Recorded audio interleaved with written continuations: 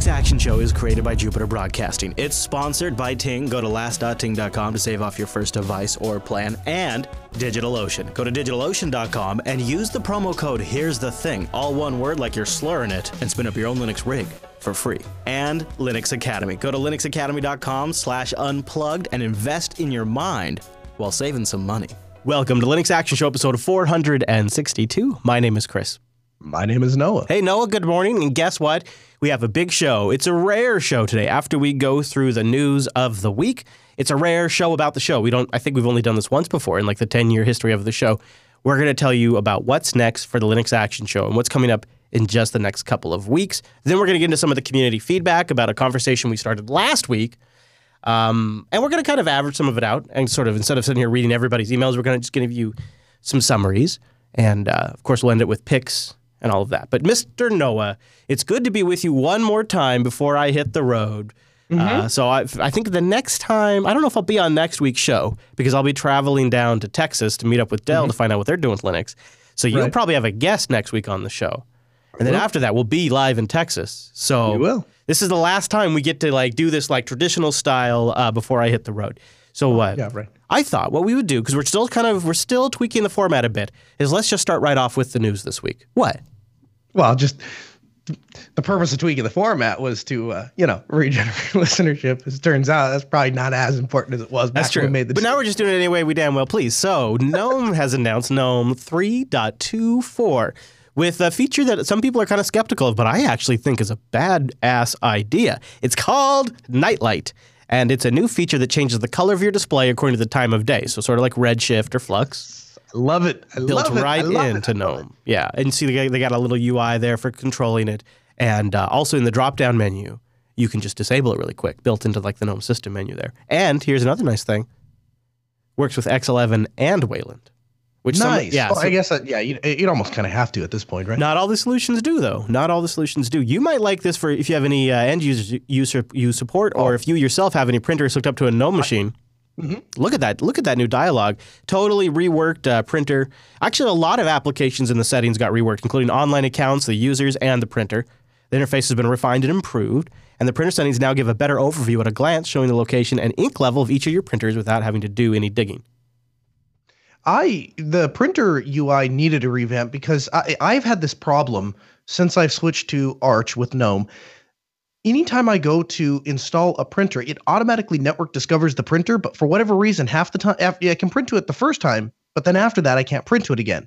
And then I have to delete that printer and then go back and add a printer manually, specify, the IP address. Yeah, if you do the IP, it'll be fine. Yeah. Right. Yeah, that's that magic DNS. Fix some of that stuff. Yeah, that would be nice. So what do you think about this? This is a community project. It's not like core GNOME resources were taken away from building better GNOME. It's a community project called Recipes. It's an application they're including in sort of the base GNOME 3.24 platform. So it doesn't mean distros will necessarily package it like Fedora, but it's an application that contains a collection of recipes contributed by GNOME community members. In fact, you can actually, I think that's like a wiki. You can get your recipes on there too.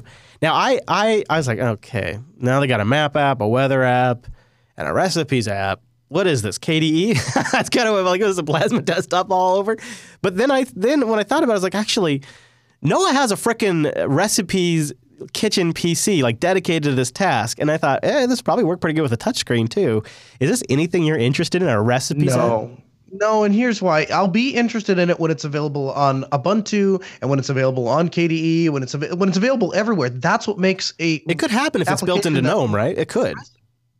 Right, but you need something that everyone can contribute, that everyone's on the same thing. And right now, Gourmet you mean like a web page? You mean like a web page? You need like a web page. That sounds like a website. Kind of, except just less cloud. Just a little less. I need a little less cloud in it. So what you need is a website.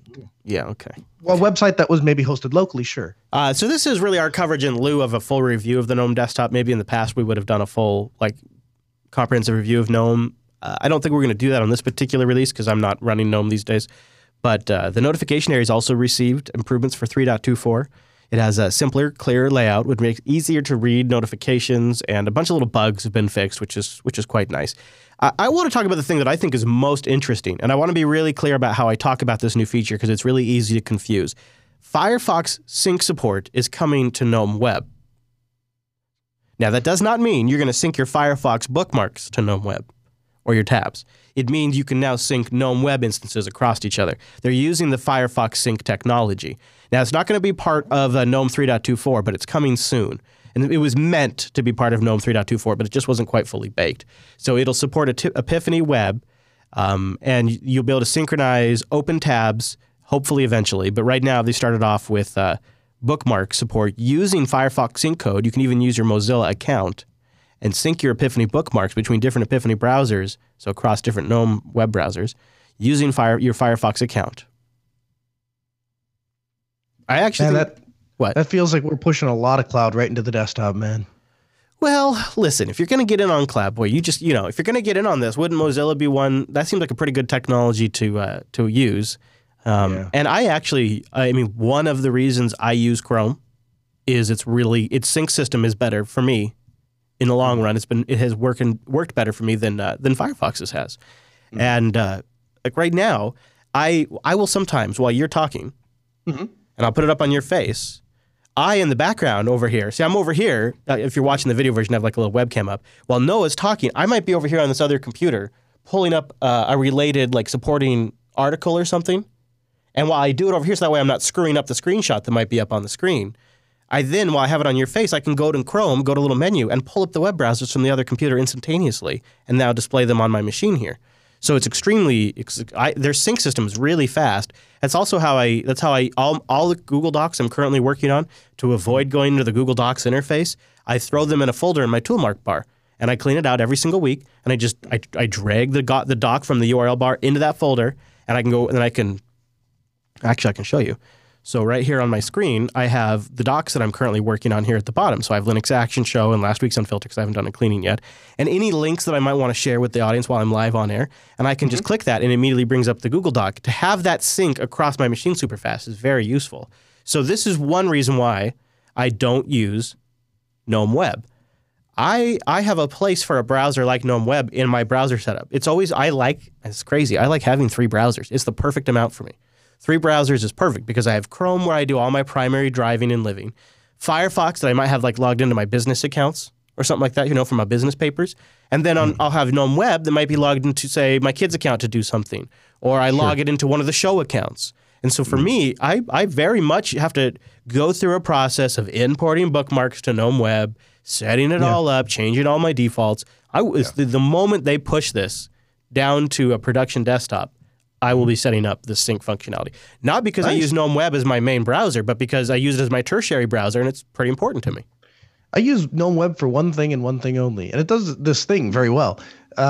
The captive portal detection. Oh, really?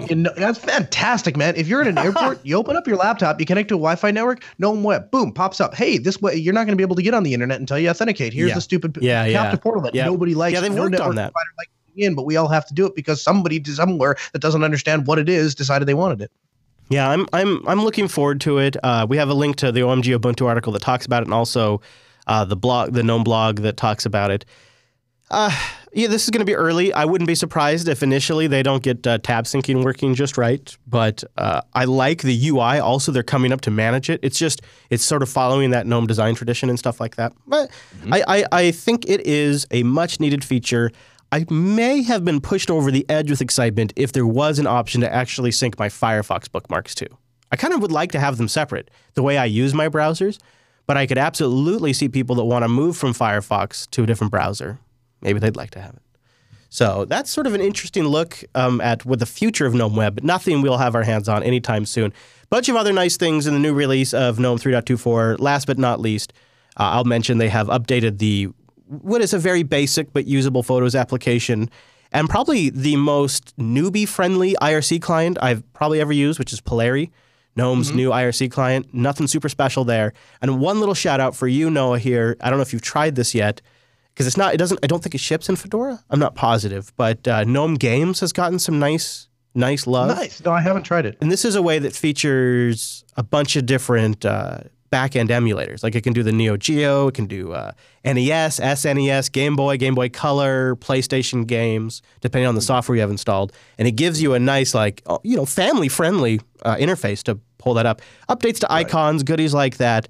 Support for machines that have 2 graphics cards has been improved in the display management settings. So if you have 2 GPUs in your rig, GNOME settings is going to actually work for you. And last, but not least, GNOME's Flatpak support has gotten improved. In particular, updating Flatpak applications is much smoother.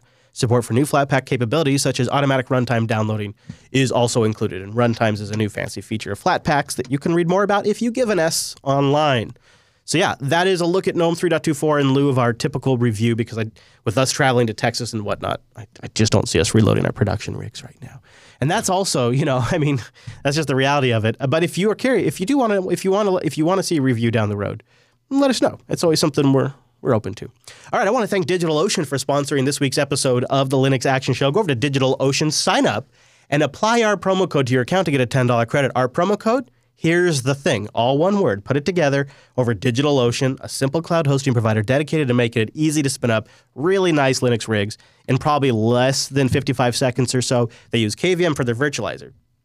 I got a comment. Chris just reads a script. I am not reading a script. Nowhere in their marketing do they say, tell them it runs on KVM, because people like to know that. They don't. I know you like to know that. You like to know that they're using Linux and they're using KVM, and you like to know that they have 40 gigabit E connections. You like to know that the entire stack is SSDs. That's not on a script. I'm telling you, this is why I became a DigitalOcean customer. Now, what is on the script is their interface. It's great.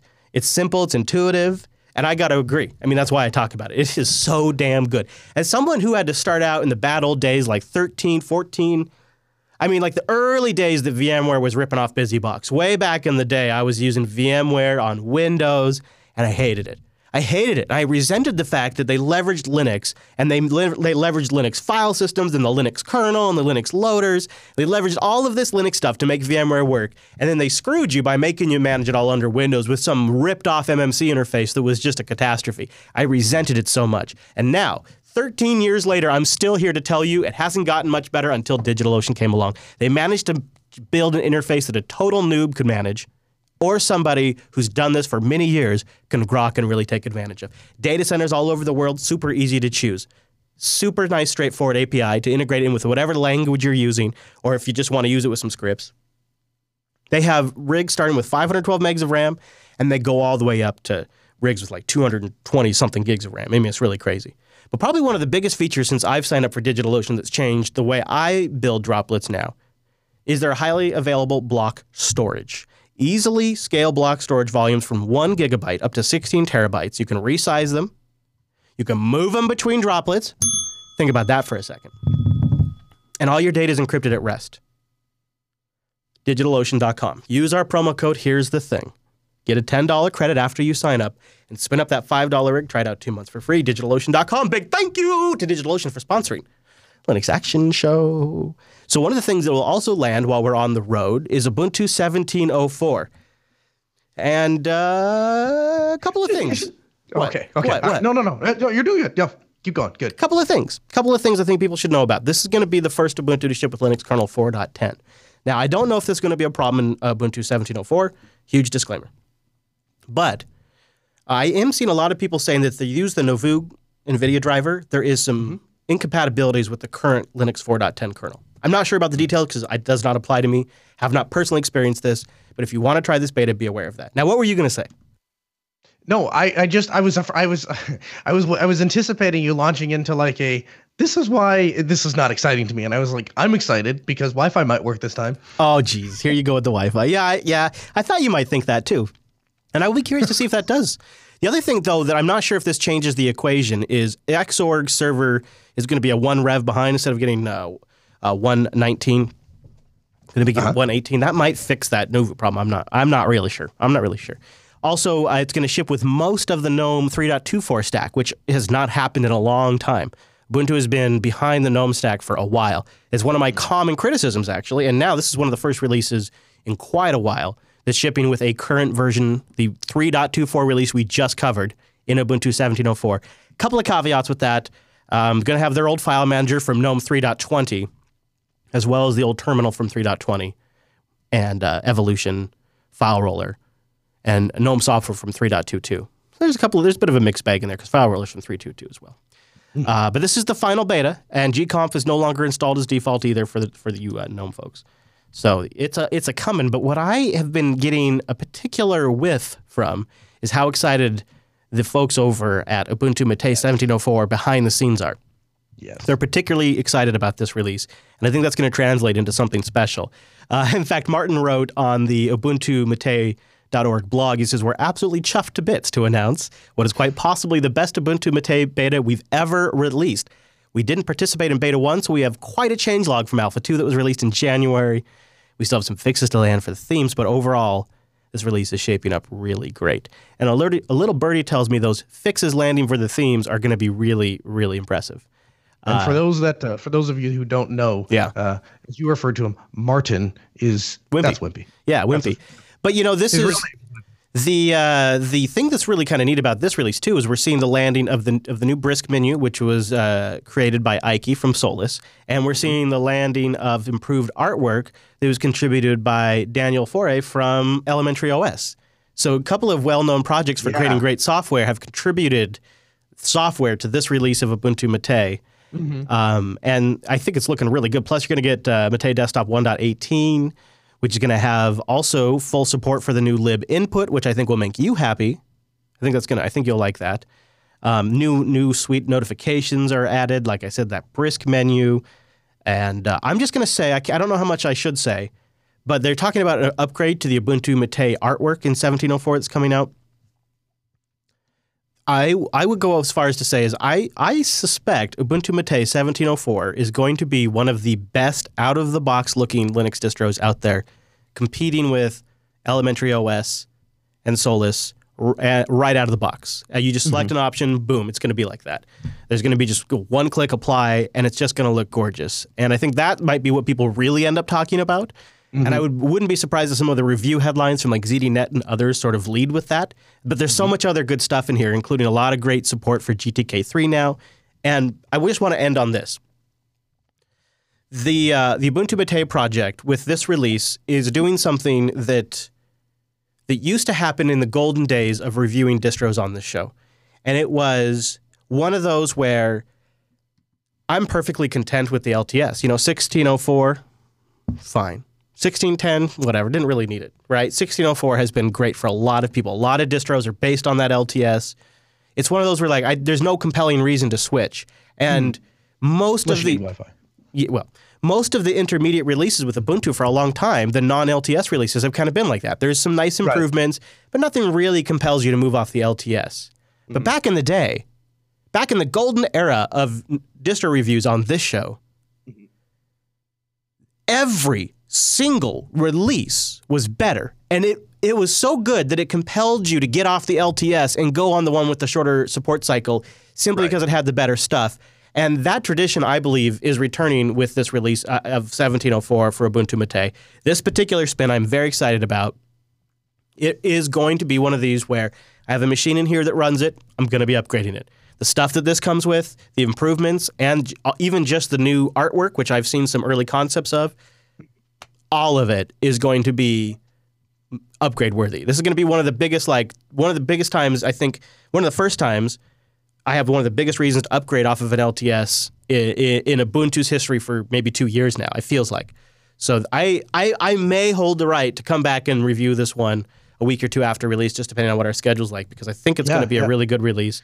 And I think this is the final beta. So if I'm actually considering this release as a primary driver of my machine, just because they have solved a lot of the issues that I had as using it daily. It always made a great distro for like what I call my utility distro. I think we're reaching the point now where it would be better than anything I can get on my main machine. One of the things that I liked about Ubuntu Mate, and I thought other distros should just wholesale rip this off, was the software boutique that Wimpy has when you log in by default, where you can go in and say gaming, tools, accessories, all of that. And it'll set up Steam or set up Chrome or whatever it is you want to, Telegram. Yeah, and it's really nice. You don't have to hunt for PPAs because they've taken the time to make sure it's all the right stuff.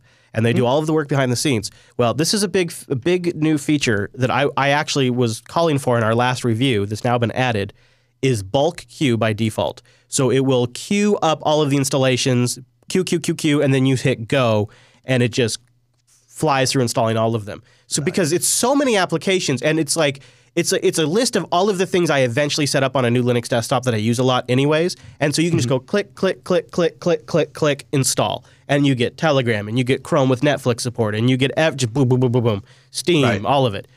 That's going to be big. And then one thing that's sort of sad, but I think it's just the way things are going because Ubuntu Upstream has done this, is they'll be dropping 32-bit PowerPC support completely. No more power. But you know what?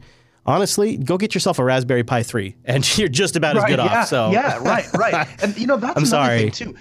After using the Raspberry Pi 3, it really drove something home for me. And we talked about this. We touched on it briefly in the review, but it has really come to fruition in the past couple months. And that's that if you can find peace with something like Ubuntu Mate, then you can run it on all of these devices. And I have an Ubuntu Mate that I took the Raspberry Pi 3 after we did the review. I double-sided taped it back to the back of a monitor, and I've been using it to run some of our software at work. I forgot that was running off of a Raspberry Pi. And That's a couple of weeks awesome. ago, I went back. Yeah, a couple of weeks ago, I was trying to install something, and they didn't have an ARM port for it. Couldn't figure out why it wasn't. I was trying to figure it out, and then, oh yeah, that's right. This isn't even a real computer.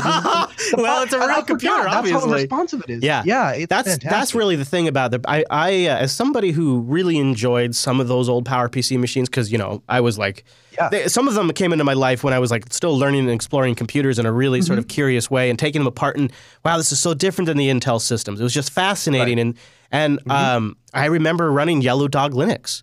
Which I think is where Yum came from. Like, Yellow Dog Linux was a version of Red Hat. Fedora wasn't even a thing back then. Of the Red Hat desktop that was ported to PowerPC and had like repos and stuff. I remember trying to run Mandrake on my PowerPC hardware, and Debian. Absolutely, I remember running Debian on my PowerPC hardware. So part of me is a little sad. I don't have any more in my life. And if I wanted a machine that even had better performance, I'm not joking, would get a Raspberry Pi 3. And I don't think it's a huge replacement. And by the way, Ubuntu Mate works great on the Raspberry Pi 3. So I just want to, while we're talking about Macs in some sense, I thought maybe I'd give a shout out to folks that are interested in the state of Linux on the MacBook Pro 2016. I've been wondering, how are these new MacBooks with Linux? And no one I know it wants to go below $3,000 to try it. But it's happening now. People are organizing over on GitHub. It looks like the MacBook Pro 2016 shares a lot of components with the regular Retina MacBook. But it has a few major differences. Here's what is and is not working just really quickly for those of you that have been curious at all. Audio input-output not working. Bluetooth not working. FaceTime HD camera, graphics card Intel, graphics card AMD are working. Keyboard touchpad working. Keyboard backlight not working. Internal SSD is working with out-of-tree patch. Suspend hibernation not working. Thunderbolt untested. Touch ID not working. Wi-Fi not working, but USB is working. Basic functionality, the touch bar works because I think it just falls back to like some half-broken function key thing. So I'll link to the GitHub if you guys care at all about that. And while we're talking about collections of stuff like that, I thought this was sort of interesting. Stack Overflow posted a survey, and check this out. While Windows Desktop was the most commonly used platform by developers, Linux came in at a handsome number 2 in the survey of developers. Yeah. Nice. That is very encouraging. Check this out. Very encouraging. Windows Desktop, 41%. Linux Desktop, 32.9%. Excellent. Yeah, man. Android actually beats out the Mac. I don't know how. I guess this is probably maybe what you're targeting. 28.2%. So there you go. And then there was another stat that I thought was interesting, maybe even more telling. Oh, real quick, I might talk more about this on Coder Radio, but most loved language again, second year in a row, Rust. The language taking the biggest hit this year, Swift. It was last year's the second most popular language. This year it's ranked as 4th. But I thought this was the more telling metric. The most loved versus dreaded platforms. The number one loved platform by the developers surveyed by Stack Overflow is Linux. Linux, everybody. Linux. Linux with a pretty good lead, too. Let's hear it for Linux. Linux, everybody. Oh, my gosh, it's Anderson Cooper, everybody. I don't know what happened there. Serverless is for another platform people love. Amazon Web Services. Raspberry Pi comes in at number 4. Mac OS number 5.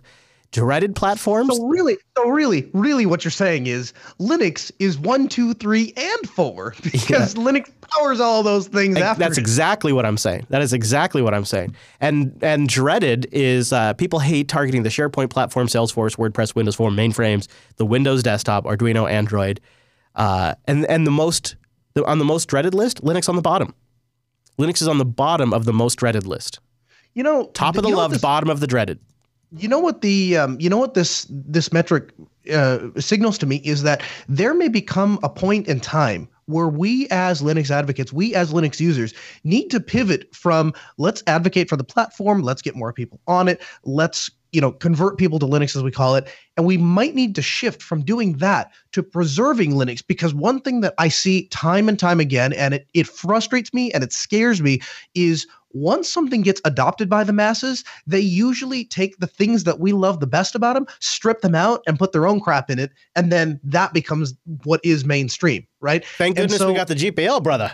Right. But I'm saying it's going to, a lot of times we shrug, or at least I do anyway. I get to a point where I'm like, listen, if it runs on Linux, I'm happy. If it happens to be GPL, better. There's going to be a point, I think, where that's going to have to shift, and that's going to have to start taking a higher priority to make sure that we strictly adhere to things like the GPL.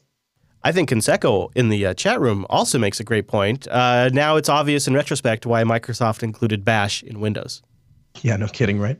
Yeah, really, because they don't want to lose those developers to another platform. The thing is, it's 5 years too late. Realistically. I wanted to cover another story that's not exactly Linux or open source related, but it is privacy conscious related, which is pretty close to our sphere of open source friends. The Senate has voted to let ISPs sell your web browsing history to advertisers. That's the takeaway headline. This is mostly applicable, obviously, to our friends here in the U.S., but the Senate today, which was a couple days ago, is using the power under the Congressional Review Act to ensure that the FCC rulemaking shall have no force or effect act. So the bigger picture here is this is really about what the FCC's power is over the internet. That's what really this is about. The Senate measure was introduced 2 weeks ago by Jeff Flake of Arizona and 23 Republican co-sponsors. Flake said at the time he's trying to protect consumers from overreaching internet regulation. Now, the FCC chairman argues that consumers would be confused if there are any different privacy rules from an ISP from online companies like Google and Facebook. Now, everybody's worried about consumers being confused. Yeah, this is like the right to repair bill too. If they give us the manuals, then we might hurt ourselves by repairing our electronics. Yeah. So essentially, if you think about it, this is hugely valuable, and this is playing into what a much bigger picture. So there is in the advertising business right now, there is this huge, and they're trying to keep it quiet because it's disgusting, and they don't want consumers to know. But there is this huge pressure by advertisers, not ours, and we're just not big enough to matter. But if we were big enough, they would probably be coming after us.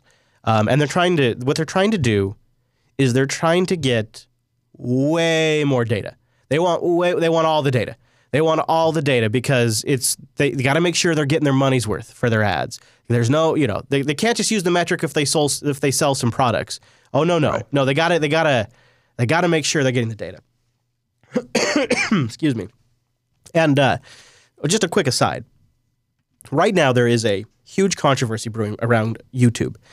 Bunch of advertisers, really big advertisers have pulled out. Verizon, AT&T, Johnson & Johnson, JP Morgan, General Motors, Starbucks, Dish, Walmart, PepsiCo, FX Networks all have pulled out of YouTube advertising because they claim that their company's brands were shown next to extremist videos like the Linux Action Show Unfiltered and Al-Qaeda videos. Really? And because they don't have any data or control over it, they're pulling their ads, and they're using this as leverage to Google to give them more information. They want to know when Noah Chelaya watches an ad on CNN, on Amazon.com, and on YouTube. And they want to know when you clicked it and for how long. They also want Stitcher to tell them how long you listen to a podcast, where you fast forward, what speed you listen to, when you hit rewind.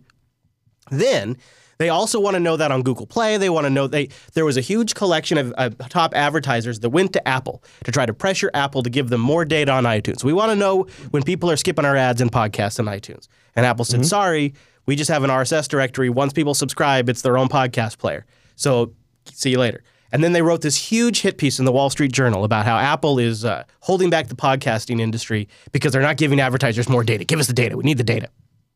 So now all these companies are pulling out of YouTube advertising Big name companies, the ones that write the big checks, not the mom and pops, not the mom and pops that are going to Google ad sales and buying a couple of ads like you and I might do one day. Good. But no. Let them pull out. Good. Well, because in 10 years, they're going to be irrelevant and nobody will buy their product because nobody will know about them because this is the future. Here's what Google's doing instead is they're cracking down on content. So they've demonetized 30, 40 episodes of Unfilter. They're cracking down on the content creators. Philip DeFranco, his entire channel has been restricted to anybody that has the restricted settings on to try to appease advertisers. So YouTube is just freaking out on the other end. But the really big thing that's happening behind the scenes is this ISP bill. Because ISPs want to get in the data game. And then they can sell to AT&T and Verizon when you go to all of the things. So picture it, your home broadband provider would now know when you wake up each day, when your devices start coming online, either when you log on to the internet or maybe when you turn on an Internet of Things device in your home. That provider may know immediately if you're not feeling well, assuming you decide to look something up about your symptoms. Your broadband provider may know about your health, and your broadband provider will know.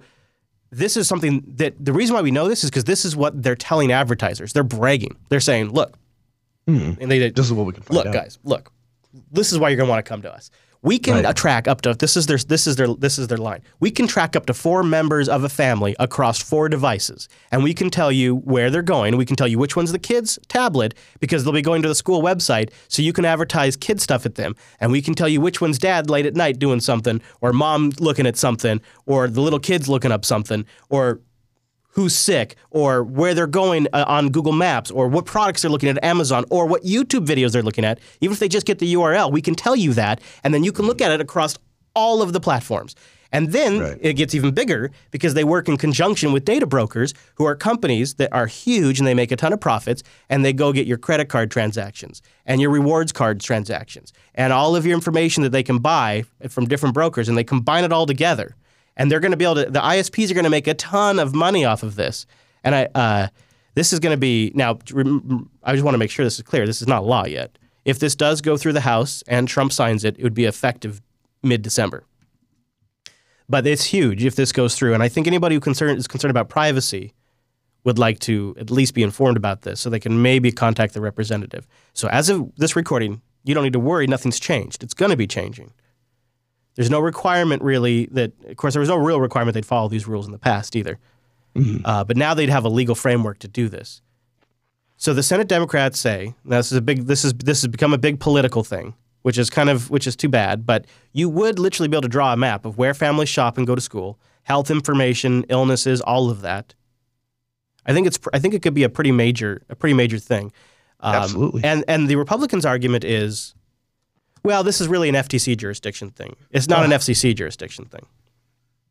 And I'm not for more internet regulation. I don't want the FCC getting involved if I can say the S word. Right. And I mean, here's the thing is that so there's a whole other political rant about actually advocating for smaller government. But from a privacy and privacy standpoint and technology standpoint, this is a terrible idea. The good news is if the Republicans have the same amount of success that they had in passing healthcare reform, then probably is not going anywhere. Hey-oh. So I would say this, SSL will help some of this. VPNs and Tor will help combat some of this. But of course, average consumers will just be completely snowballed. And the other thing that's sort of disgusting about this entire thing is there are huge lobbying groups for these internet service providers, which are, there was a line I put in the show notes, somebody tweeted this out. Senator Ed Markey said that ISP should now stand for information sold for profit and invading subscriber privacy. So these information sold for profit providers have lobbying groups that are in D.C. arguing, this is their line, that privacy rules would prevent them from showing internet users more relevant advertising, more relevant ads, guys. Otherwise, they just got to ram them down your throat.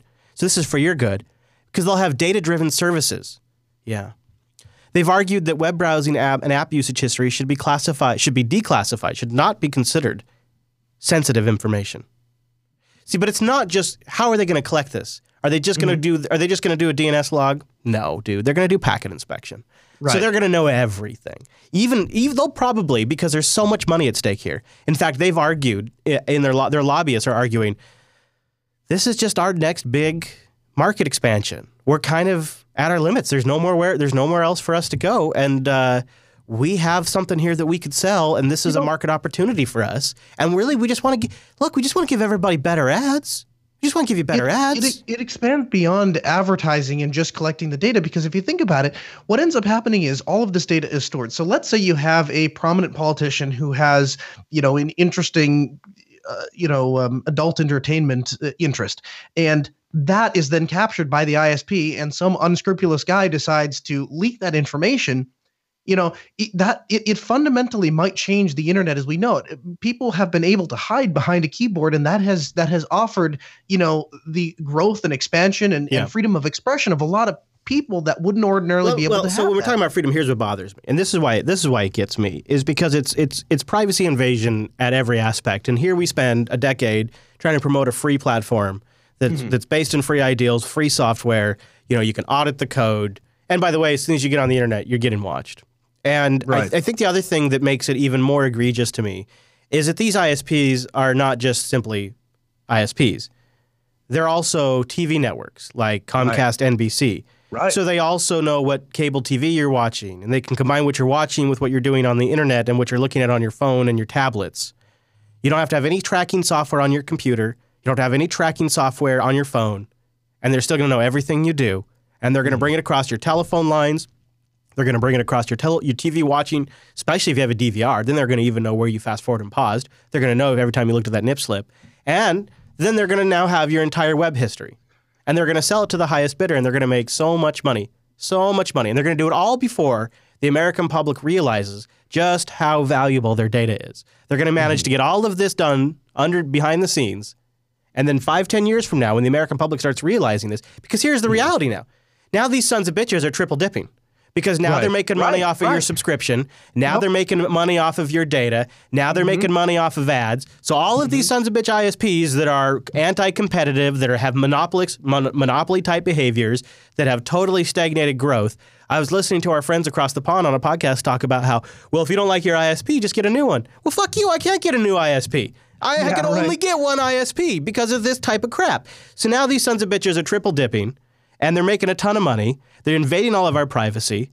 And people are going to run to things like VPNs and Tor, but let's be honest, there's nothing that says a Tor exit node isn't going to be monitoring people. There's nothing that says your VPN provider won't use the shield of removing this regulation to also monitor you. So make sure you pick a good one. That's what it's come. And so that means, what that means by default, when you accept this new reality, is just the technical elite of our society will now have any protections. That's what we're going to. Yeah. And I mean, that's true for a time being. I think what will eventually happen, I think that at some point you will reach a level where a lot of SSL is going to get put into place. And so they'll know that you're sending traffic to a given place, but they won't be able to interpret what that traffic is or specifically what you looked at. There's stuff like so much useful information in just that, though. Oh, absolutely. But I'm just saying, I think that the future is slightly brighter. And here's my other prediction, too. I think that as stuff like this comes out, and I saw an article before we even covered this on the show, just on Facebook, and it was, it was a very clickbaity thing, and it just said ISPs will soon know your porn history, right? And that it was referring to this. But I mean, that's something that the average guy can grok, right? Yeah. And I think as that comes out, I think what you're going to see is you're going to see. You think it'll die in the house? Cisco and Netgear, they're going to come out with, basically Tor-like functionality inside of the router. And so you just set it up and it just says secure my internet or private my internet connection. You click a little box and everything gets magically set up. What a dark day. What a dark day. This is... Well, you know what? I tell you what, I'll take the opposite side. You're saying it's a dark day. I'll say it's a bright day because we have the technology. It already exists. The people in the open source community have predicted problems like this, and we already have solutions. They're just not... Your ISP is an attack vector now. Your ISP it's just disgusting. Google is now... Basically, everyone's ISP is Google. You worried about Google Fiber? Well, guess what? Google is just ahead of the curve, everybody. You know what? If that turns out, and this is all, by the way, to compete with Google. This is what this is really about. I'm sure it is. I'm sure it is. You know what? If that's the case, here's my next prediction. That eventually, what will happen if we can solve this problem through VPNs and stuff like that, and Tor, the very next thing will be is you'll get innovators like the people that, I mean, it's a terrible design at the moment, but the Ham Radio Design Network, where you just have a transmitter, you hook it up, and then you connect to, the central node. Something like some sort of like packet, peer-to-peer. Some sort of packet relay system. Well, kind of, with like a protocol on top that guarantees communication. That would be right, innovative. but it would be owned by the individual. There would be no central provider. Is what I'm. Like an RFC or something that would never have any problems. Then we would never have any if it was a standard, and we all just implemented it on our machines. Then we wouldn't have any problems. That would be fine. Right. There wasn't a business in the middle of the machines. Yes. All right. So if you don't care about the show, you don't want to know any more about the show. You just want to know about the news. That's pretty much all of like the actual like content, because the rest of the show is going to be about the show.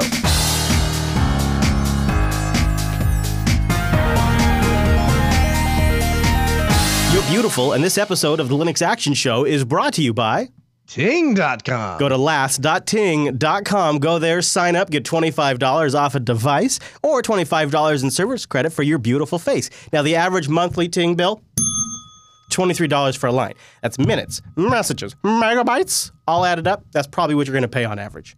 $6 a month for the line. $6 a month. Other people, they're bragging about $20 a month. They also have really great customer service. You get to speak to a real human being. They have a dashboard to die for. Oh, I like that. Ting, you got to take that. I'm just an idea guy, but a dashboard to die for, that's working with the D's. You should go do that. Oh, man, I did it again. Oh, anyways, go to last.ting.com, sign up, and while you're there, check out the options. They got phones you might just want to pick up right there, or you just might want to bring one because they have CDMA and GSM. They also have a great blog. I wasn't able to watch this video yet, but the title is Get to the Choppa, which, come on, that's pretty great. That's pretty great. The Ting, it's something from the Ting video team. Anyways, they got a bunch of great posts on their blog. Go to last.ting.com to support the show. Try out that little how much would you save button to get an idea if Ting works for you, and visit the blog while you're there too. Or find them on Twitter. TingFTW. Last.ting.com. Big thanks to Ting for sponsoring this here episode of the Linux Action Show, and thanks to all of you beautiful faces who support the show by going to last.ting.com. I think that might have been a callback because I made a reference to Philip DeFranco earlier. Now we thought we'd take a minute to talk about the show, which is my least favorite thing to do. I never like doing a show about the show. Mm-hmm. But I think, last week we told you guys we're thinking about wrapping up the show. We're reformulating the show. We've been playing with the format for weeks.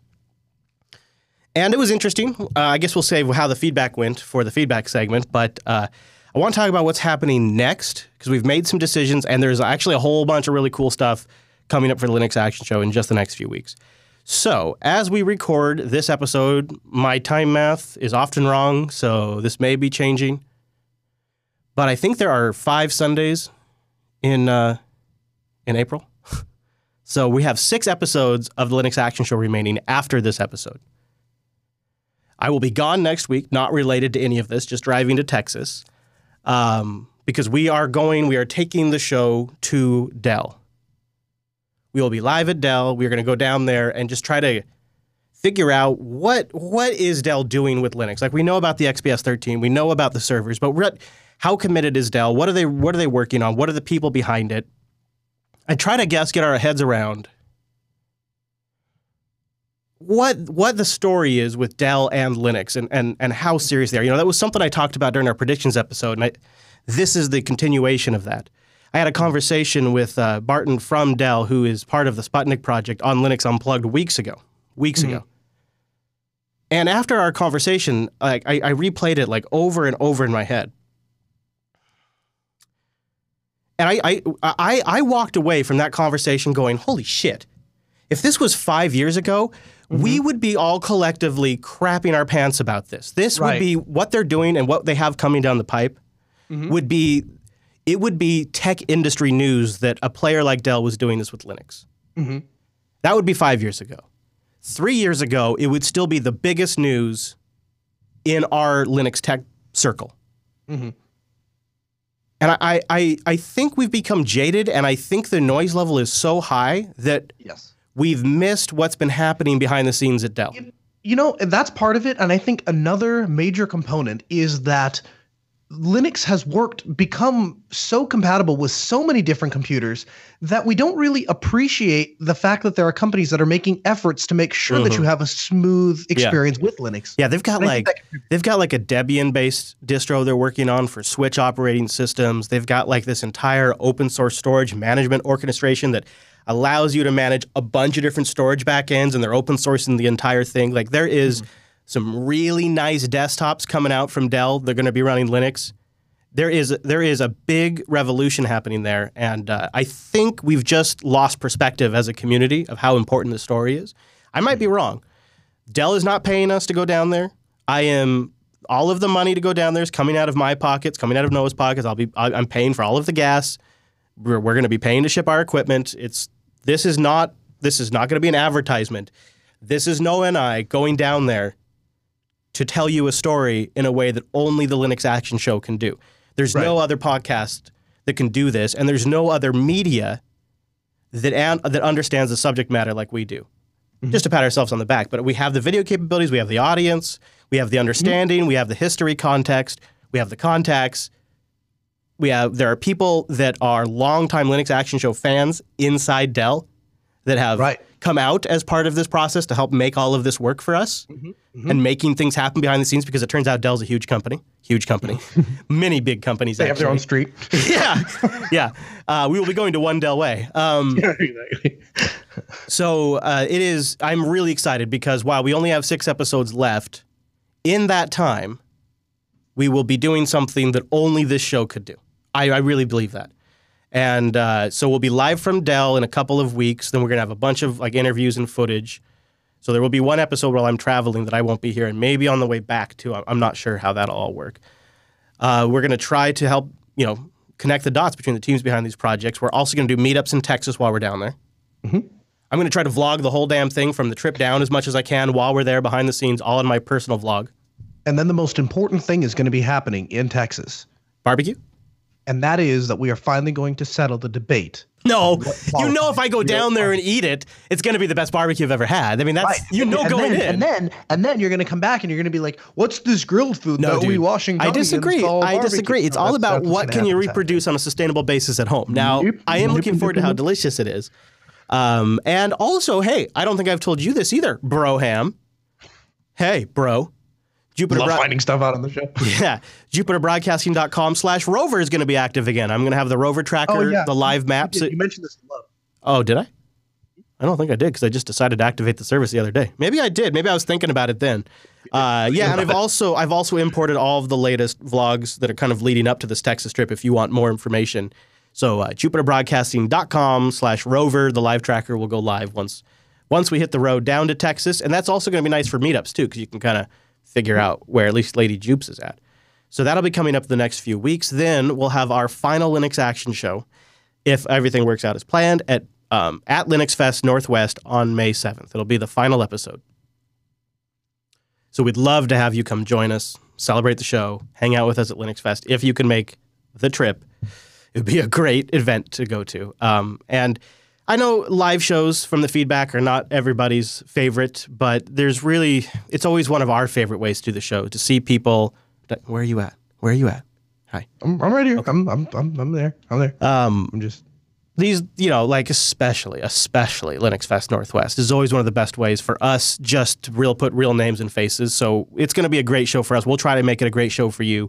Maybe we'll get some old friends on to say goodbye. They're live at the fest and get some interviews to go out on a bang. So a final Linux Action Show, if everything goes as planned, May 7th, live at Linux Fest Northwest, 2017.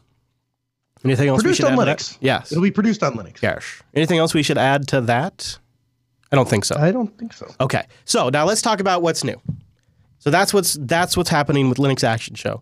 But that doesn't mean you're getting less Linux content. It's going to be more.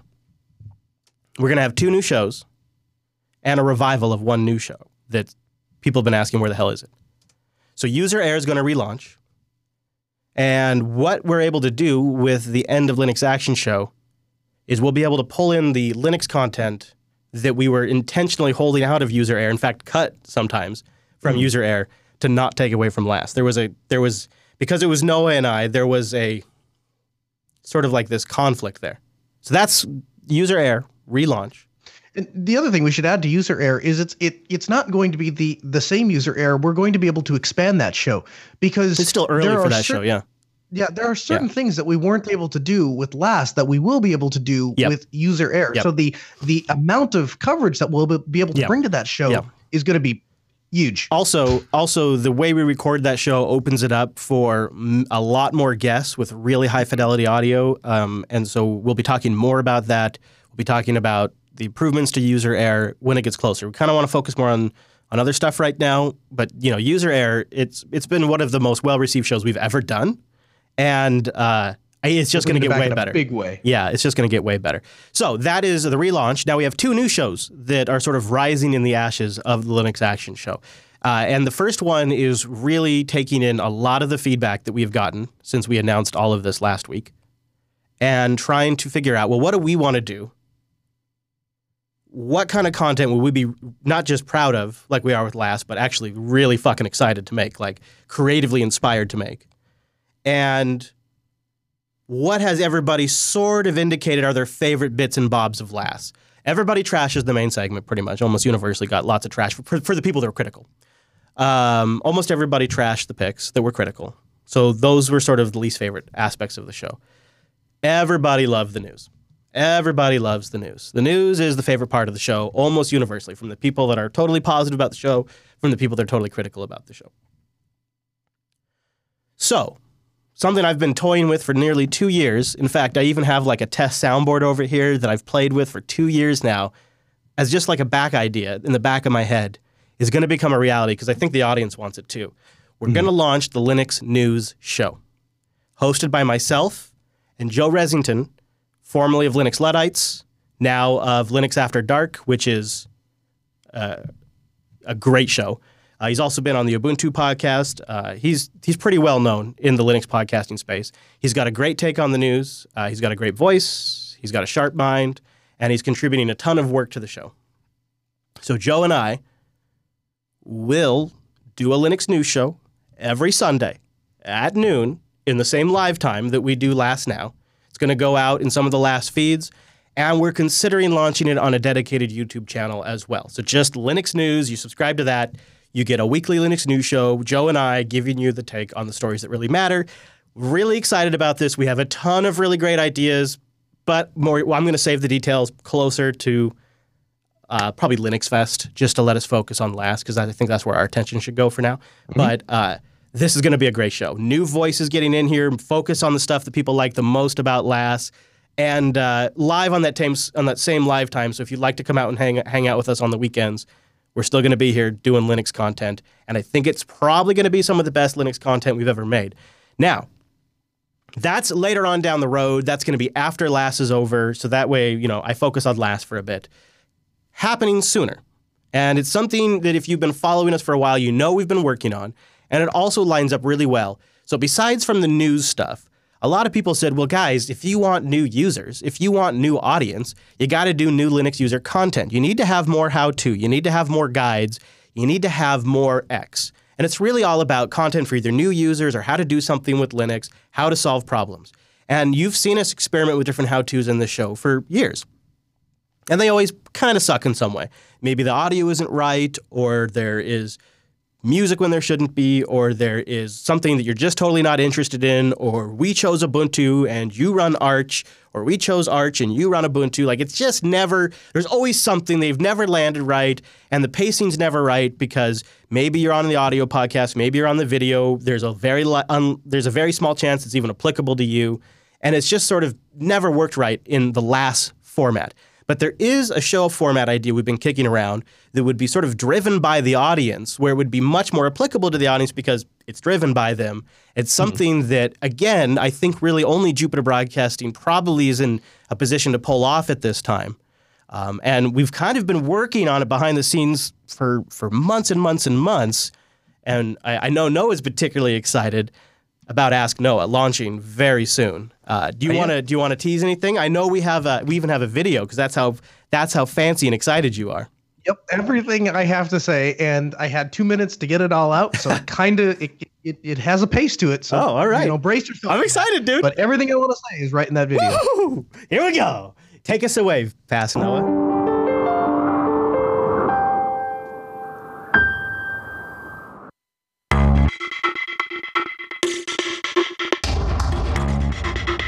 As far back as I can remember, being even like 6, 7 years old, I would remember my dad always telling me, he would say, the big professionals, the guys who really know computers, they always use Linux.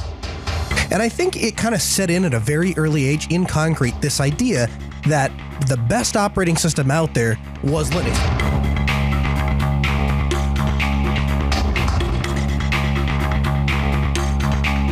Guys, I am jacked about some news.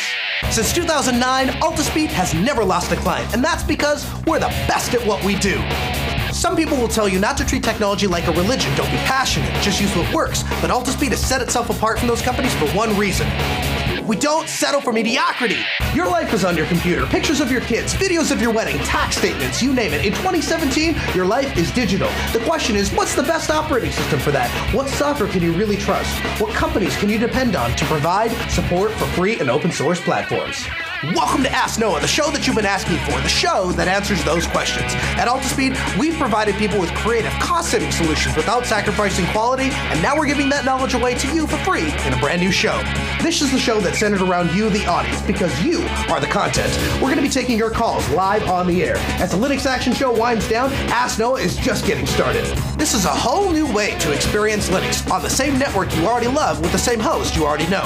Interviews with people we just couldn't get with a big video show. Don't worry though, we'll be publishing small video segments outside the main show, so the reviews of Linux-friendly hardware, how-to videos, and live coverage of Linux events aren't going anywhere. We're on a mission to empower users to own their operating system, their software, and ultimately their technology. Getting them off the cloud? Well, that's just icing on the cake. If you're looking for a pragmatic, reasonable technology show that follows the industry standards, this may not be for you. But if you're ready to turn the technology world upside down on its head, if you're sick of worshiping at the mighty altar of Apple and Microsoft, then we want you to be a part of the Ask Noah Show with a toll-free call, 1-855-450-NOAH. That's 1-855-450-6624. Give us a free call, and we'll talk about your tech questions or business and tech questions. Now, the show is launching Monday, April 3rd at 4 p.m. Pacific, that's 7 p.m. Eastern, but we need your help right now to spread the word. Follow us on Twitter, at Ask Noah Show. If you meet someone in the wild that wants to get started with Linux, make sure to give them the Linux hotline, 1-855-450-NOAH. The show will be simulcast on Logos Radio, KEQQ, 88.3 LPFM, as well as the internet thanks to Jupiter Broadcasting. We'll have a live video stream with an interactive chat room at jblive.tv.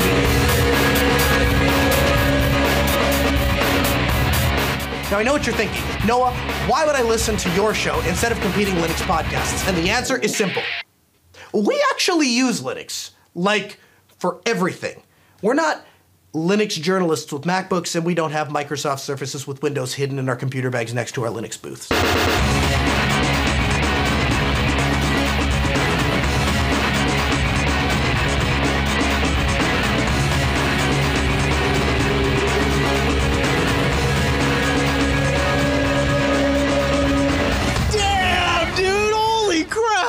Man, you win the prize for best B-roll in the history of a Jupiter Broadcasting video ever. Man, talk about some action. Holy crap. I love that you had the phone number in there too already. And yeah, I don't know if people caught it, but it's going to be simulcasted on an actual radio station too. Yep. So you could actually have real radio callers. Some unique challenges because the timing has to be exactly right. We have, like, you know, we have here, if you know, if we're a couple minutes late, it's not a big deal. There, I have exactly, you know, it goes online at a given minute and it goes offline a given minute. And I have to meet that exact thing. So everything has to be lined up around that. And so, yeah, months and months of testing and equipment purchases. And I want to give a huge shout out to Chris DeLuca. He's the guy that we interviewed back in West Virginia. He was getting children involved with Linux at the school that he works at, and he actually made a very generous donation to fund some of the equipment that we need to get us on the air. And if it hadn't been for him, I don't know that we could have met this April 3rd launch date that we're aiming for. So a big thank you to him for doing that. Yeah, it's going to be a hustle. It'll also be the first show in the history of the network ever launched while I'm on the road. I'm away. So that'll be Also, you know, and hold on real quick. Back end here, Joe. I fucked up the name. I screwed up real bad. It's not Linux After Dark. That's a screensaver. Late Night Linux. Joe's show. Joe Resington's Late Night Linux. Really good show. Yeah. So, anyways, what were you saying?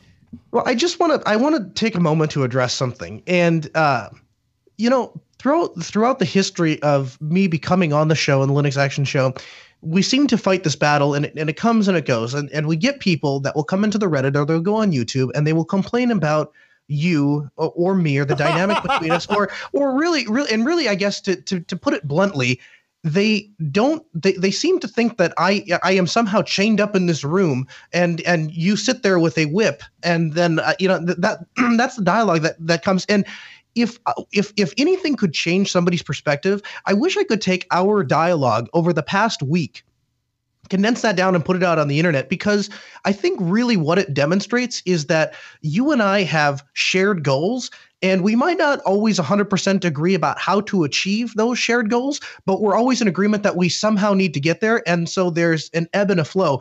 And in the past, people have seen me time and time again yield to you for different things when we're making decisions about the show or how things are going to go, and that has given you a bad rap.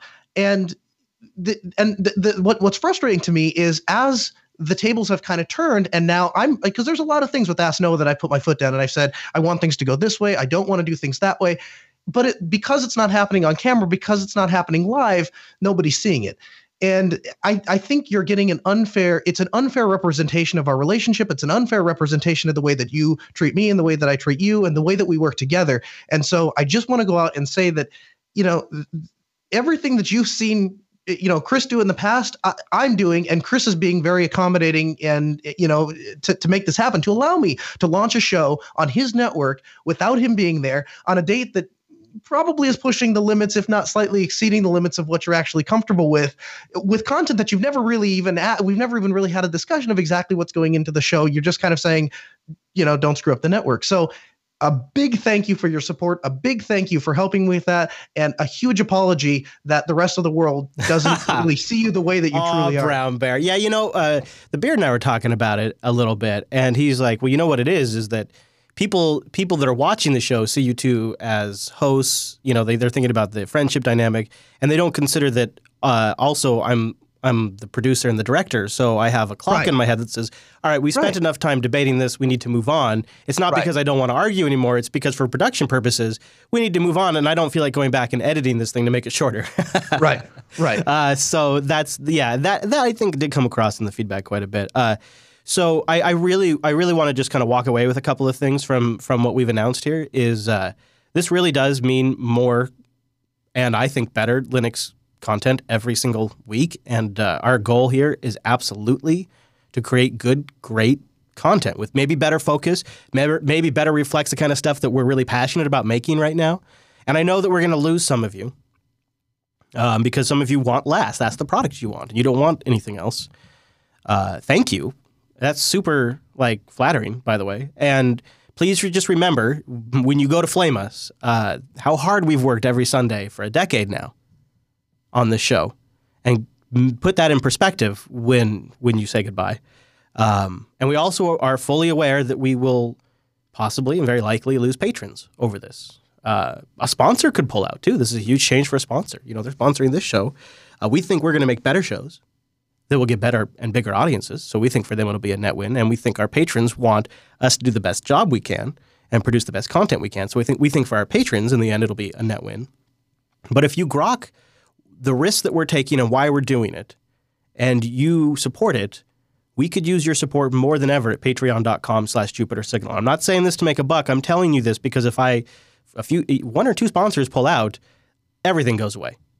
And it's not like I have it's not like we're making enough money to keep the lights on Patreon. So while it might get us through a couple of months, any higher that number gets, the longer we can bridge the gap until I get a new sponsor on. And I think it'll be possible because I think in the history of this network, on our shows that have sponsorships, they're sold out. All the inventory sold. And it's because we have a great audience that recognizes that that's an important part of this. And it's because we've always tried to sell them a good product. I think these new shows we're making are going to be really, really good shows. I wasn't sure if I was going to share this, but when we were taking in everybody's feedback, I came to a pretty stark realization myself, and this was sort of the final nail in the coffin. I almost feel like I shouldn't admit this, but I just want to give you guys a perspective of where our heads are at. I don't know if I've watched the show completely myself for 3 years. I've watched bits of it and pieces of it, and I told myself, "Oh, that's because I was in it." I don't really want to watch myself. And so I'd watch portions of it for review purposes to make improvements, but I wouldn't just sit back and watch an episode. And one of the things about user error that struck me as contrast to that is not only did I record that episode of user error and then spend 6 to 8 hours editing that episode of user error, and then I would listen through it to time code the whole damn show in the show notes, and I would still find myself listening in a just listener mode on my drive home. After probably hearing the show 6 times, 7 times, I would still opt to listen to user error on my way home. Or same with my vlog. Like, I don't normally watch my own stuff. I watch the vlog. Like, I watch it. I watch it with the kids. Like, I'm learning what kind of content that I like to watch myself better, and I'm creating more of that. And so when I looked at user error and I said, well, shit, I listened to every episode of user error like 6 or 7 times, and I haven't watched an entire episode of Last in like 3 years or so. It just, to me, was obvious which show we should be focusing on. And I think the Linux News Show will be like that too. I think it'll be a show that I'm proud of and maybe I listen to myself. Because I really, really like where Joe and I are going with it. He's got some really great ideas for it. And I think we're going to take the content that people like the best, and we're going to talk more about that. And you'll get it. You know, I think hearing a new voice and perspective is going to be great for the network. And I think taking what you're super passionate about and making an Ask Noah out of it, which is something that's, you know, so you just gave me that whole long compliment, but what people don't realize is how fucking passionate you are about Ask Noah and how hard you've been working and how every little detail has been sweat over and the gear that's been purchased and the arrangements with the radio network and jumping through their loopholes to make the FCC happy and working with us at the same time to make sure you meet the requirements of the network. And all of it has been, you have been, I can't believe it. I can't even believe you found the time to do it, to be honest. I mean, when you talk about passion, it's obviously there. And you put that behind a show like that, and I think it's just going to be a win, especially because the core thing you're trying to do at the end of the day, which is just mind-blowing for an audience, is your real passion, your real goal is to get more people to use Linux. Like that's amazing. So I think that's going to be a really great show too. And I think because we now have a window of time for this show, Noah said something in the pre-show that felt it's kind of true. Like now we kind of feel like in kindergarten or grade school. Right. You know, like when it was the last week of school and you knew summer was coming. That's kind of how it feels now. So it's kind of fun to do the show. It's going to be a little harder to push ourselves, I suppose. But at the same time, we have such huge things coming up, like the trip to Dell and Linux Fest Northwest, that I really feel like we're probably going to go out on a bang, too. So I think it's going to be a good last run of the show, and then we will transition into some really good stuff. I think you'll be surprised how well user error will work with some of the stuff that we've left out. And I think you're going to be surprised at the quality of the new shows we start. So, without all that said, just consider all that when you give us your feedback. even like the simple ability of places that, you know, is not practical to ship, $5,000 worth of video equipment, but we can take an audio recorder, sit down, and do a very nice, edited, high quality interview with various people, places that we just couldn't go, or things that would not be interesting to film for video. How many times in 2 years have we said, "Oh, that would be a great segment," but it would suck for video, so we're not going to do it. Well, and like what we end up with are these segments, like when we go to Linux Fest or Scale, and we end up with these interviews that nobody likes, and it's because we can't really do an audio interview, we can't really do a video interview, right? And we don't really. If it's video, then what that means is, I guess I should make this more clear. If it's video, we can't heavily edit for time and content. So if somebody wants to make it a little salesy, it comes across a little salesy, and we're not editing that out. And if we're doing audio only, then we have the entire video side of the audience blowing up at us.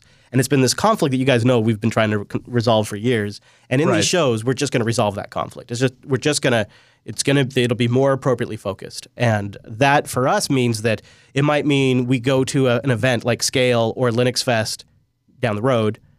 And it's not going to be like our coverage has been in the past for those kinds of things. It'll probably be more concise, more condensed, more focused, better, less like sitting there in the booth and just hearing a long sales pitch kind of stuff. That's all going to get better. And I think for us creatively, these are the new lenses in which we'll look at how we do things, and it'll help us sort all that stuff out. Is there anything else we should add? We have all of this also kind of summarized in the show notes as best we can if you miss something or you want to reread it. So that is the sort of the rundown. Why don't let's shake it off. Let's go do some picks, and then we'll get into the feedback. Or do you think? All right. You think? Yeah, you want to do that? Yeah. All right. Well, let's do it.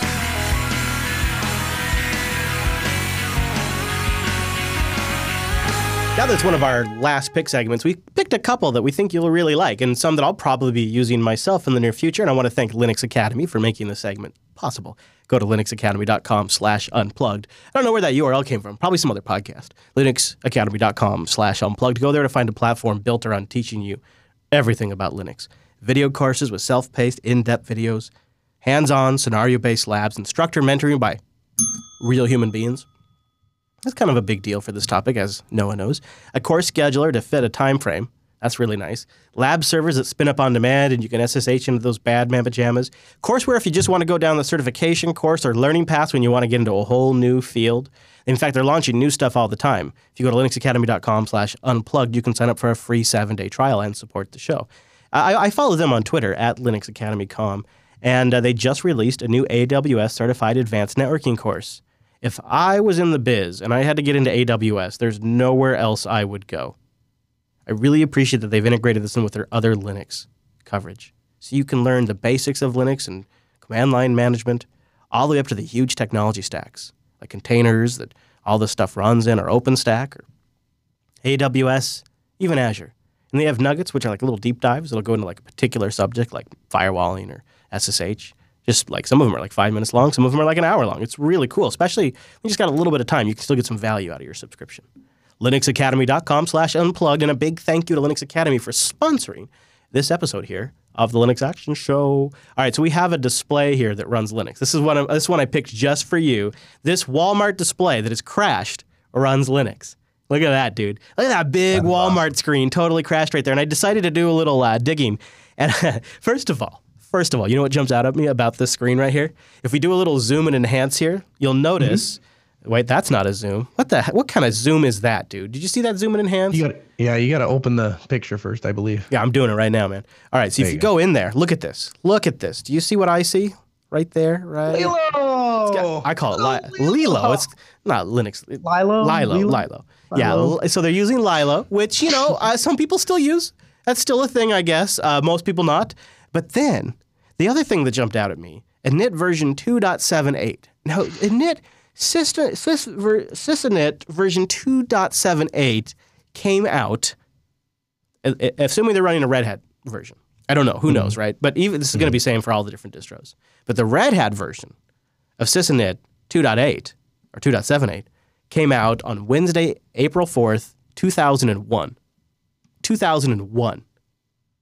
Frickin' Walmart's got a display potentially that has a Linux on there from 2001. And you know what I would bet you, man? I would bet you that it's just finally the hardware gave out. That's why it's crashed. Yeah, right, it's probably not, at this point, it's probably not the Linux OS. It's not like it's getting updates. It's not like a new version just broke it. Exactly. That's how the hardware died. And they're like the ultimate LTS. And could you imagine the staff, dude? They walk in, they're like, "What is that's supposed to be lower prices?" No. I'll tell you what happened, because this actually happened to me a couple months ago. We had a FreeNAS box that it didn't crash. There was nothing even wrong with it. The power just cycled, and so that it woke the display up, and so people could actually see for the first time. And it had all that DOS stuff on the screen. That's what they say, man. That's what they say. They go, the thing rebooted into DOS. I'll bet you every employee in the Walmart is walking to their manager going, "Hey, there's DOS on the screen." Yes, dude. DOS showed up on that screen. Get on DOS. Hey, that thing's got a DOS screen. Then they complained. They said, all of our stuff here, it's so old. I don't know why we can't get the new Windows 10. We're still stuck on DOS with our display that said DOS. Like, oh my gosh. That's how they talk too when they yeah, of course, right, naturally, yeah, because they don't know about other things. So that's our Run to Linux this week. That's a good one, right? Every now and then we got to do a failure, we got to do a crash from time to time. But I actually would say it's probably hardware. Now this next one I think you and I have mentioned this desktop app in passing. I think it's something you and I should both consider. Life-changing, Noah. Life-changing. Are you fed up of remembering all life-important credentials and passwords? That's me! Thinking of new passwords every time for new logins? It's the worst. Forgetting ATM pins or ID numbers at hour of need? Yeah. Or are you compromising with your security by using the same password for every login? Or writing them in insecure text files? Use NPass to get rid of all these hassles. NPass are fine. You just need to remember your master password, and NPass will remember all of them. All right. All these will be secured by military-grade AES 256-bit encryption by your master password using SQL Cipher Engine. Your data is secured offline on your device, and you can use it anywhere. You can easily add information in your secure vault through vast range of templates using strong passwords. You don't need to remember them, as next time, when you open any web page in your secure NPass browser, your login details will be filled in automatically. Unlike others, you don't need to create online accounts with us, as instead of our servers, your data is secured on your device. NPass is available for all major desktop and smartphone platforms. Optionally, you can sync across all these devices using your own trusted cloud accounts very securely. So next time when you leave home, you don't need to look behind, as every information is in your pocket with NPass. It's really a worth to try the trial version for all major smartphones, and the full-featured desktop version is free for Mac, Linux, and Windows PC. For more information, visit us at www.npass.io. All right, so that's NPass. Seems like it was written by somebody who doesn't speak English and then read by somebody who does. It's kind of awkward. But I like it because there's no subscription. You don't have to. You just put it like on your Nextcloud instance for syncing because they don't really care how you sync it. It supports fingerprint if your device is fancy like that. And it's kind of a LastPass killer in some sense. Definitely better than the Firefox password manager, Noah. Definitely better than the The Firefox password manager and Firefox Sync, despite what you incorrectly said on the show and then everyone has now attributed to me, Firefox Sync works just fine. It works. It's just the only problem is my bookmarks, I get too many of them. And then, so Firefox Sync doesn't work for you. Oh my gosh, dude, Firefox Sync works just fine. It's just that I put too many bookmarks, and the same thing would happen if I did it in Chrome or any other syncing manager thingy. I don't know if I agree with you. I would like you to test that. I don't think so. I think Firefox Sync doesn't work that well. But this could work really well. So I think it's using maybe Electron, if I recall when I looked at it. So that's how it's multi-platform on the desktop. And then they got the mobile apps too, which I kind of, you know what? That's probably a good way to use it. It's probably a good way to use it. There is, I think, is there a way to give them money? Because that's always like, how the hell? Yeah, here you go. So this is how they're making money. So no sign up required. You just download. If you want the desktop version, it's free. Now, where I think they make a little money is on the mobile because you get up to a secure browser. Well, you get autofill, possibly. You get optional cloud sync, and you can only store 20 items for free. And if you want more than 20, you got to pay $9.99 on mobile. So that's how they're making their money. But at the end of the day, they got to make money somehow, or else they're going to go away. So I don't really know if I have a big problem with that. And if you look at the list of platforms they support, it's pretty impressive. Mm-hmm. So that looks nice. Portable versions for Windows.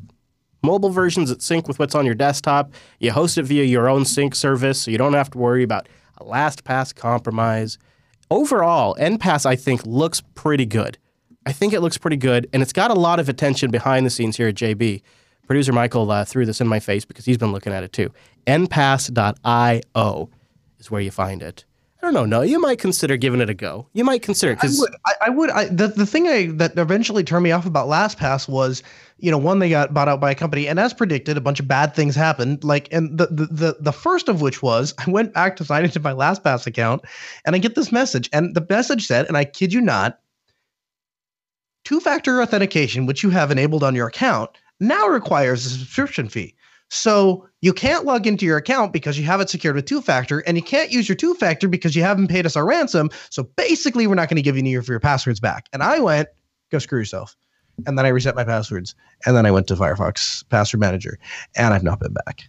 Yeah, I keep jumping around. I think NPass might be where I land. I'm going to give it a go. I'm gonna give it a try. Past picks at jupiterbroadcasting.com/lastpicks, which I imagine will be sticking around, at least for a while, along with the archive of the Linux Action Show.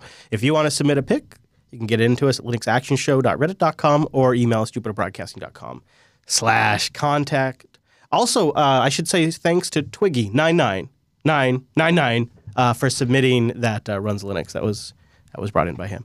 And thanks to producer Michael for submitting NPass, the no charges, no hidden subscriptions, just download and use password manager, which works with your browser and works on mobile. I wonder if it's as good as LastPass on Android, because that is a sweet setup. You can't beat LastPass on Android. It'll autofill application logins, which is so nice, because big passwords are a real pain in the butt on mobile. So if anybody's tried NPass on mobile, tweet me at ChrisLAS. How does autofill work on iOS and Android? I would love to know, because I often use both. All right, that's all the picks for this.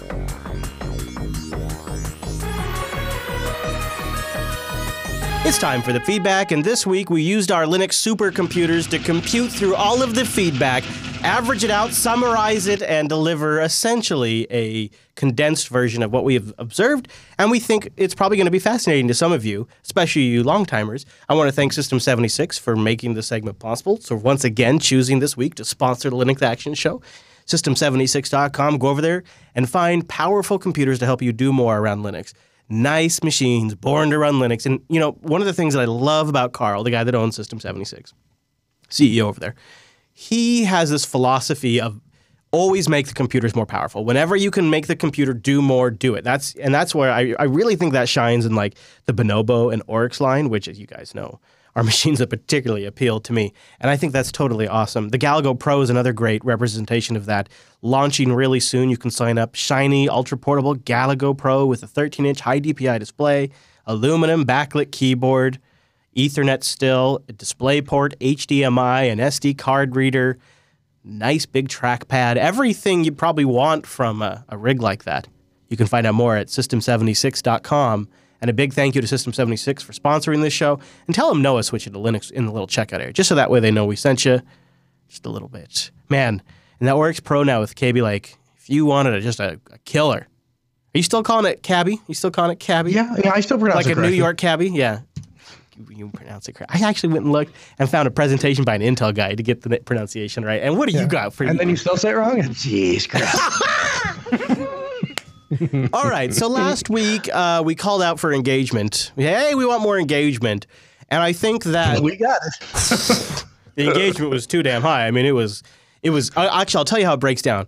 But first, before we go there, I just wanted to say some of you took it as like shaming people who aren't active on social media and like, well, I don't use Twitter. I don't use Facebook. I don't use Google Plus or Reddit. And that is not what we were, in our minds, the audience that we were talking about are people that we actively see sharing stuff and content on social networks already.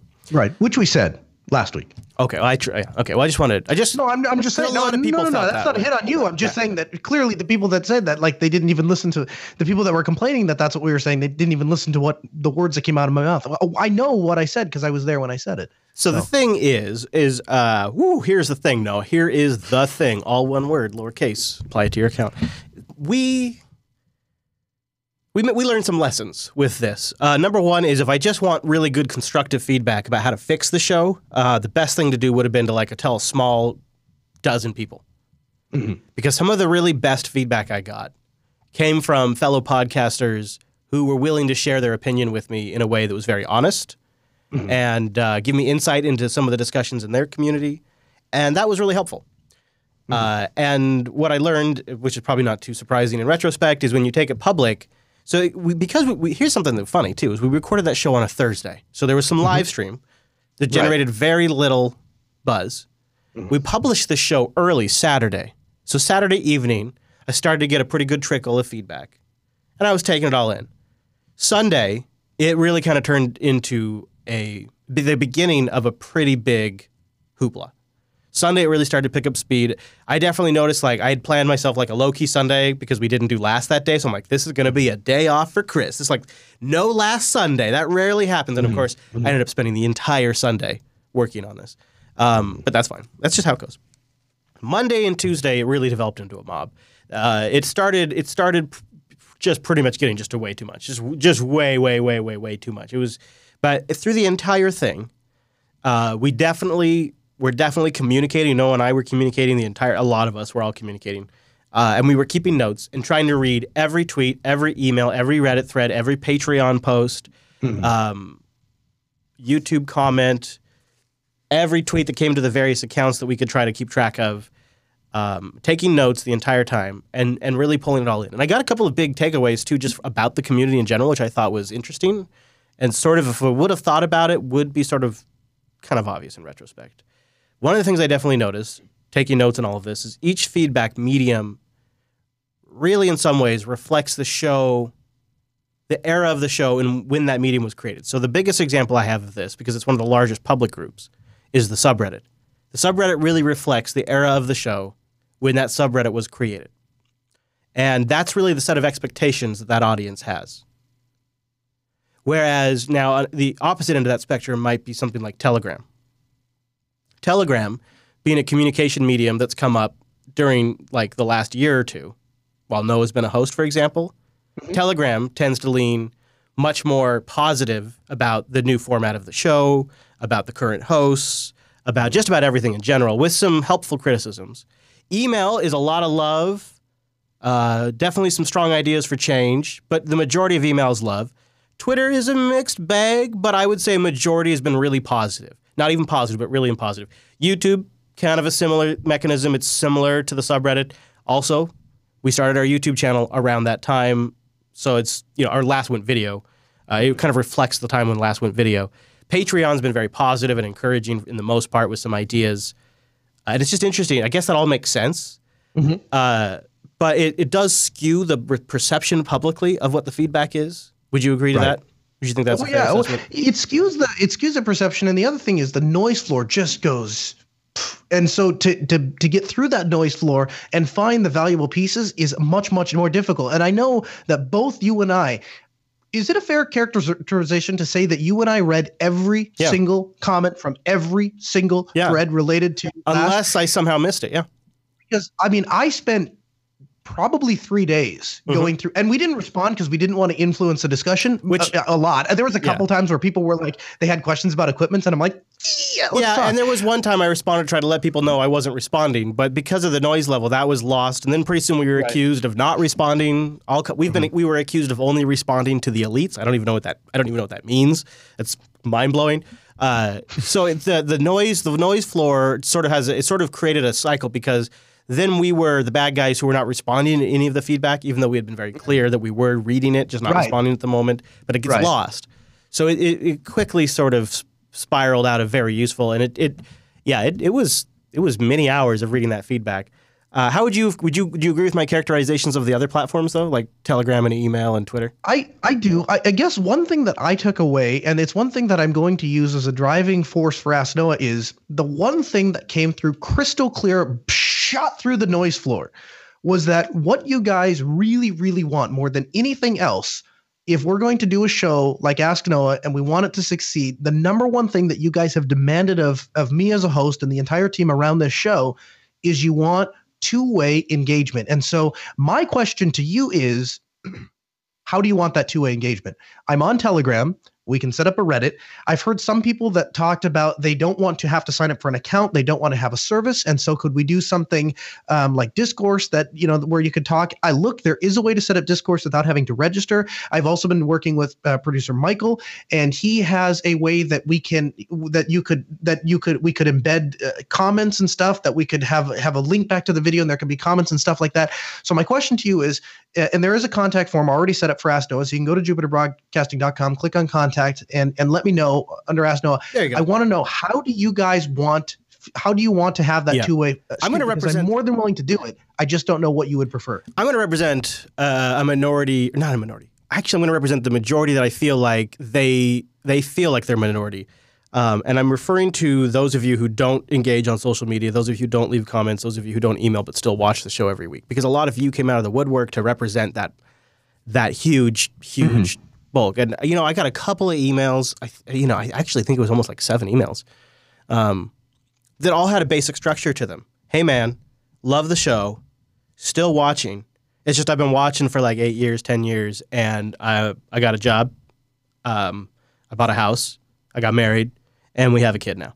So I'm listening while I drive to work, but there's no way I'm jumping on my computer and responding to stuff. And I have better things to do than read Reddit. So I love you guys, but I'm not. That's just not a way I consume the show. More than happy to have you along for the ride. I want to make that clear. When we talk about engagement or we talk about two-way dialogues and all that stuff, totally understand there's a huge group of you out there. You were represented in this feedback as well. We are specifically referring to people that promote other Linux podcasts, other Linux productions, but not us, even though we know that they're in our community and they're consuming our show. I just want to let those people know, though, that we know you're out there, the Dark Matter listener, and we appreciate you a lot, and we're thankful that you consume. And we know that you don't need a show to be a social experience all the time. There's other shows for that. And so we're going to take all of that's also being taken into consideration. So there was some of that. There was a good portion of that. Like, hey, I'm coming out of this woodwork. Saw a few people. Like, I created a Reddit account for the first time. I'm emailing you for the first time in 6 years. Stuff like that. That There was a lot of that. And so one of the things that we took away from all of it was sort of what we've explained in the early segment was there is things people like. There's a lot of stuff people don't like. There's a lot of people who also really love the show that I think are going to be a little heartbroken that we're doing this. They got lost in the mob. And the other problem with the subreddit really is that it's the most public display. So it not only does it represent sort of a bygone era of the show, but it also is a misrepresentation of the skew of the feedback. Mm-hmm. And so, but the downside is because it's public, a lot of people like to get in on the drama. So people are coming out of the woodwork and they're going in the subreddit. I mean, I had somebody show up at the studio, literally, and they're like, have you seen the subreddit? It's so crazy. And they haven't even listened to the show in years. And I'm like, I thought you weren't even listening anymore. You're like, no, I'm just reading the subreddit. I just can't believe what's going on. I've had other people tell me, I was shocked.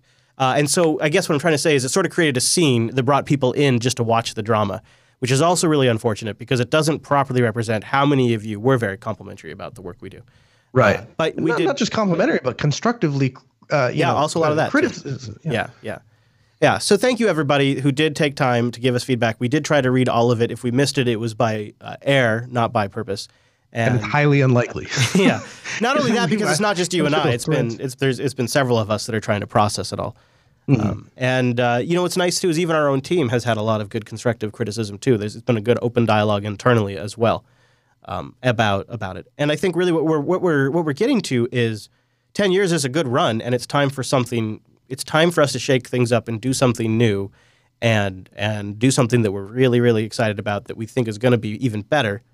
And it's sort of also, in a way, letting us put a nice ending cap on the show because after all of this, like, what would we do? If we just kept doing the show, it's really gotten to a point where there is a legacy of expectations. There are actual production constraints on a style of show like this.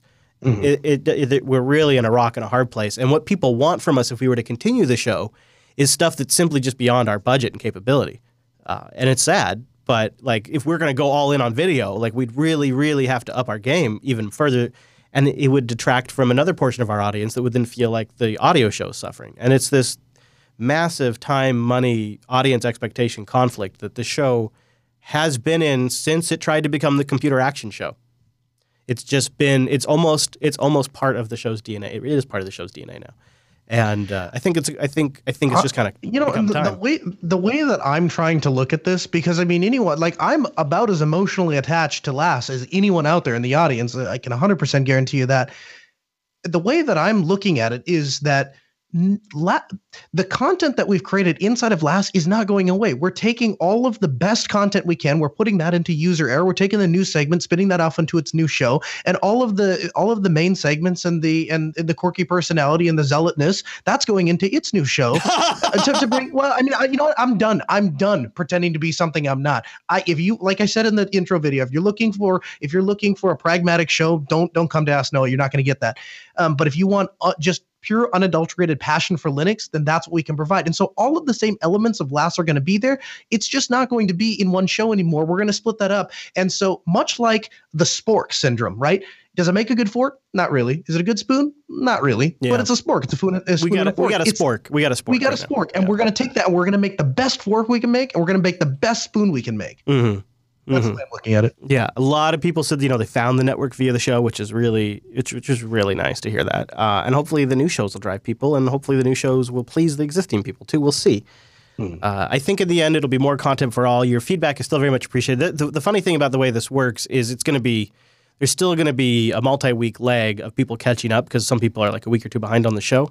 And so we're still, Noah and I, for the next few weeks, are still going to be inundated. It'll be at a lower velocity.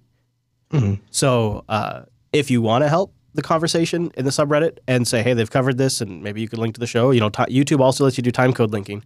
That might be a way to be helpful if you are involved in those areas, because it's going to be people still catching up and still giving us feedback on questions we asked them a week ago or 2 weeks ago. That'll be a bit of a problem for a bit.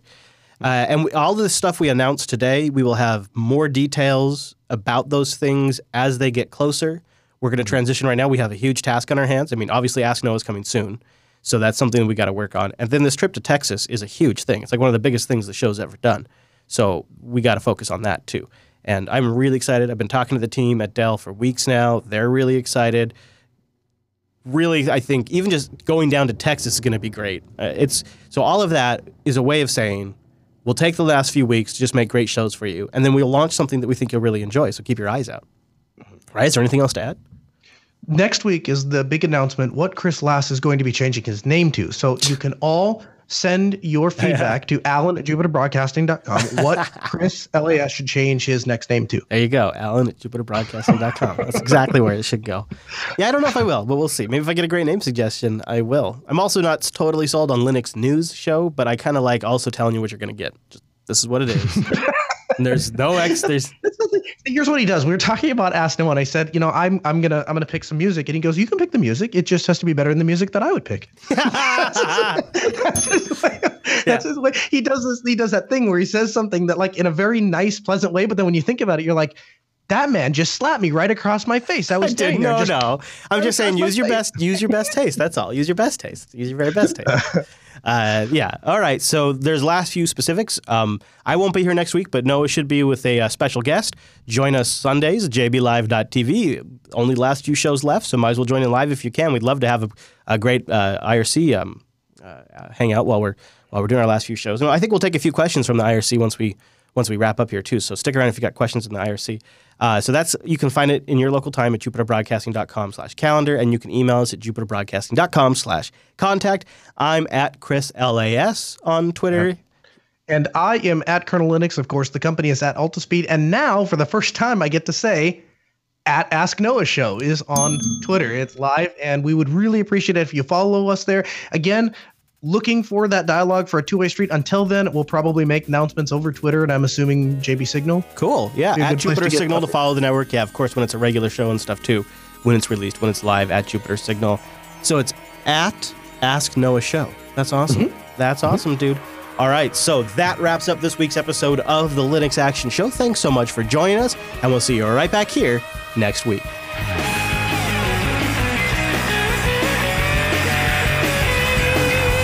Yeah, dude. Did I tell you I was looking at potentially switching myself to? Really?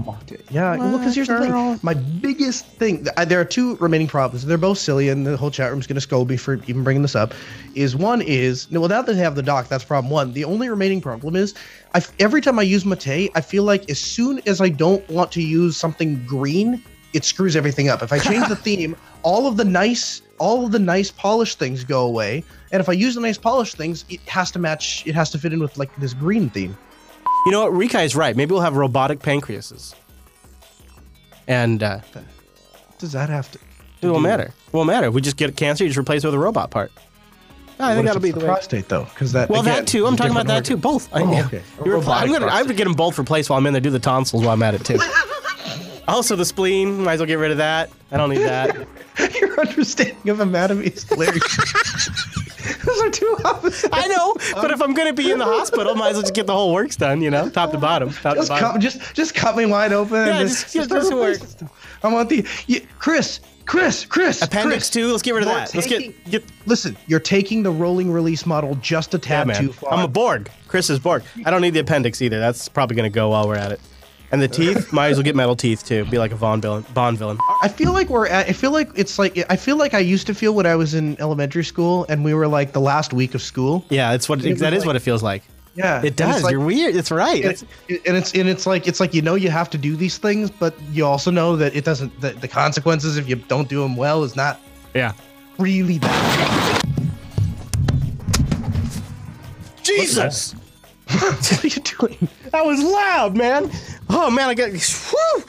These headphones are loud, dude. These headphones are turned up loud. All right. What was so loud? Here's the thing. I'm okay with constructive feedback. Like the people that were like, here are the things they don't like the show, and here are the things that I want you to change. That I don't have a problem with. The thing that I have a problem with is people that complain that right in their own complaint admit that there's nothing that can be done about the complaint, right? And like that to me seems like it serves no other purpose but to be personally insulting and irritating. And that I don't tolerate very well. Don't forget to do Linux Academy. We just did Linux Academy. We just did that, dude. Where were you? We just did that. Dude. No, But now I didn't remind you. And you told me to remind you. Now we're on to so- System 76. I understand that, but you told me to remind you of Linux Academy, and I hadn't done that yet, so I have to remind. There was a guy that wrote in, and he's like, I hated the YubiKey segment. Everything about it sucked. Noah sucked. He doesn't know what he's doing, and it doesn't even work right. And I've tried numerous times, 5 hours, and I'm a computer expert, and I couldn't get the YubiKey to work. And I'm like,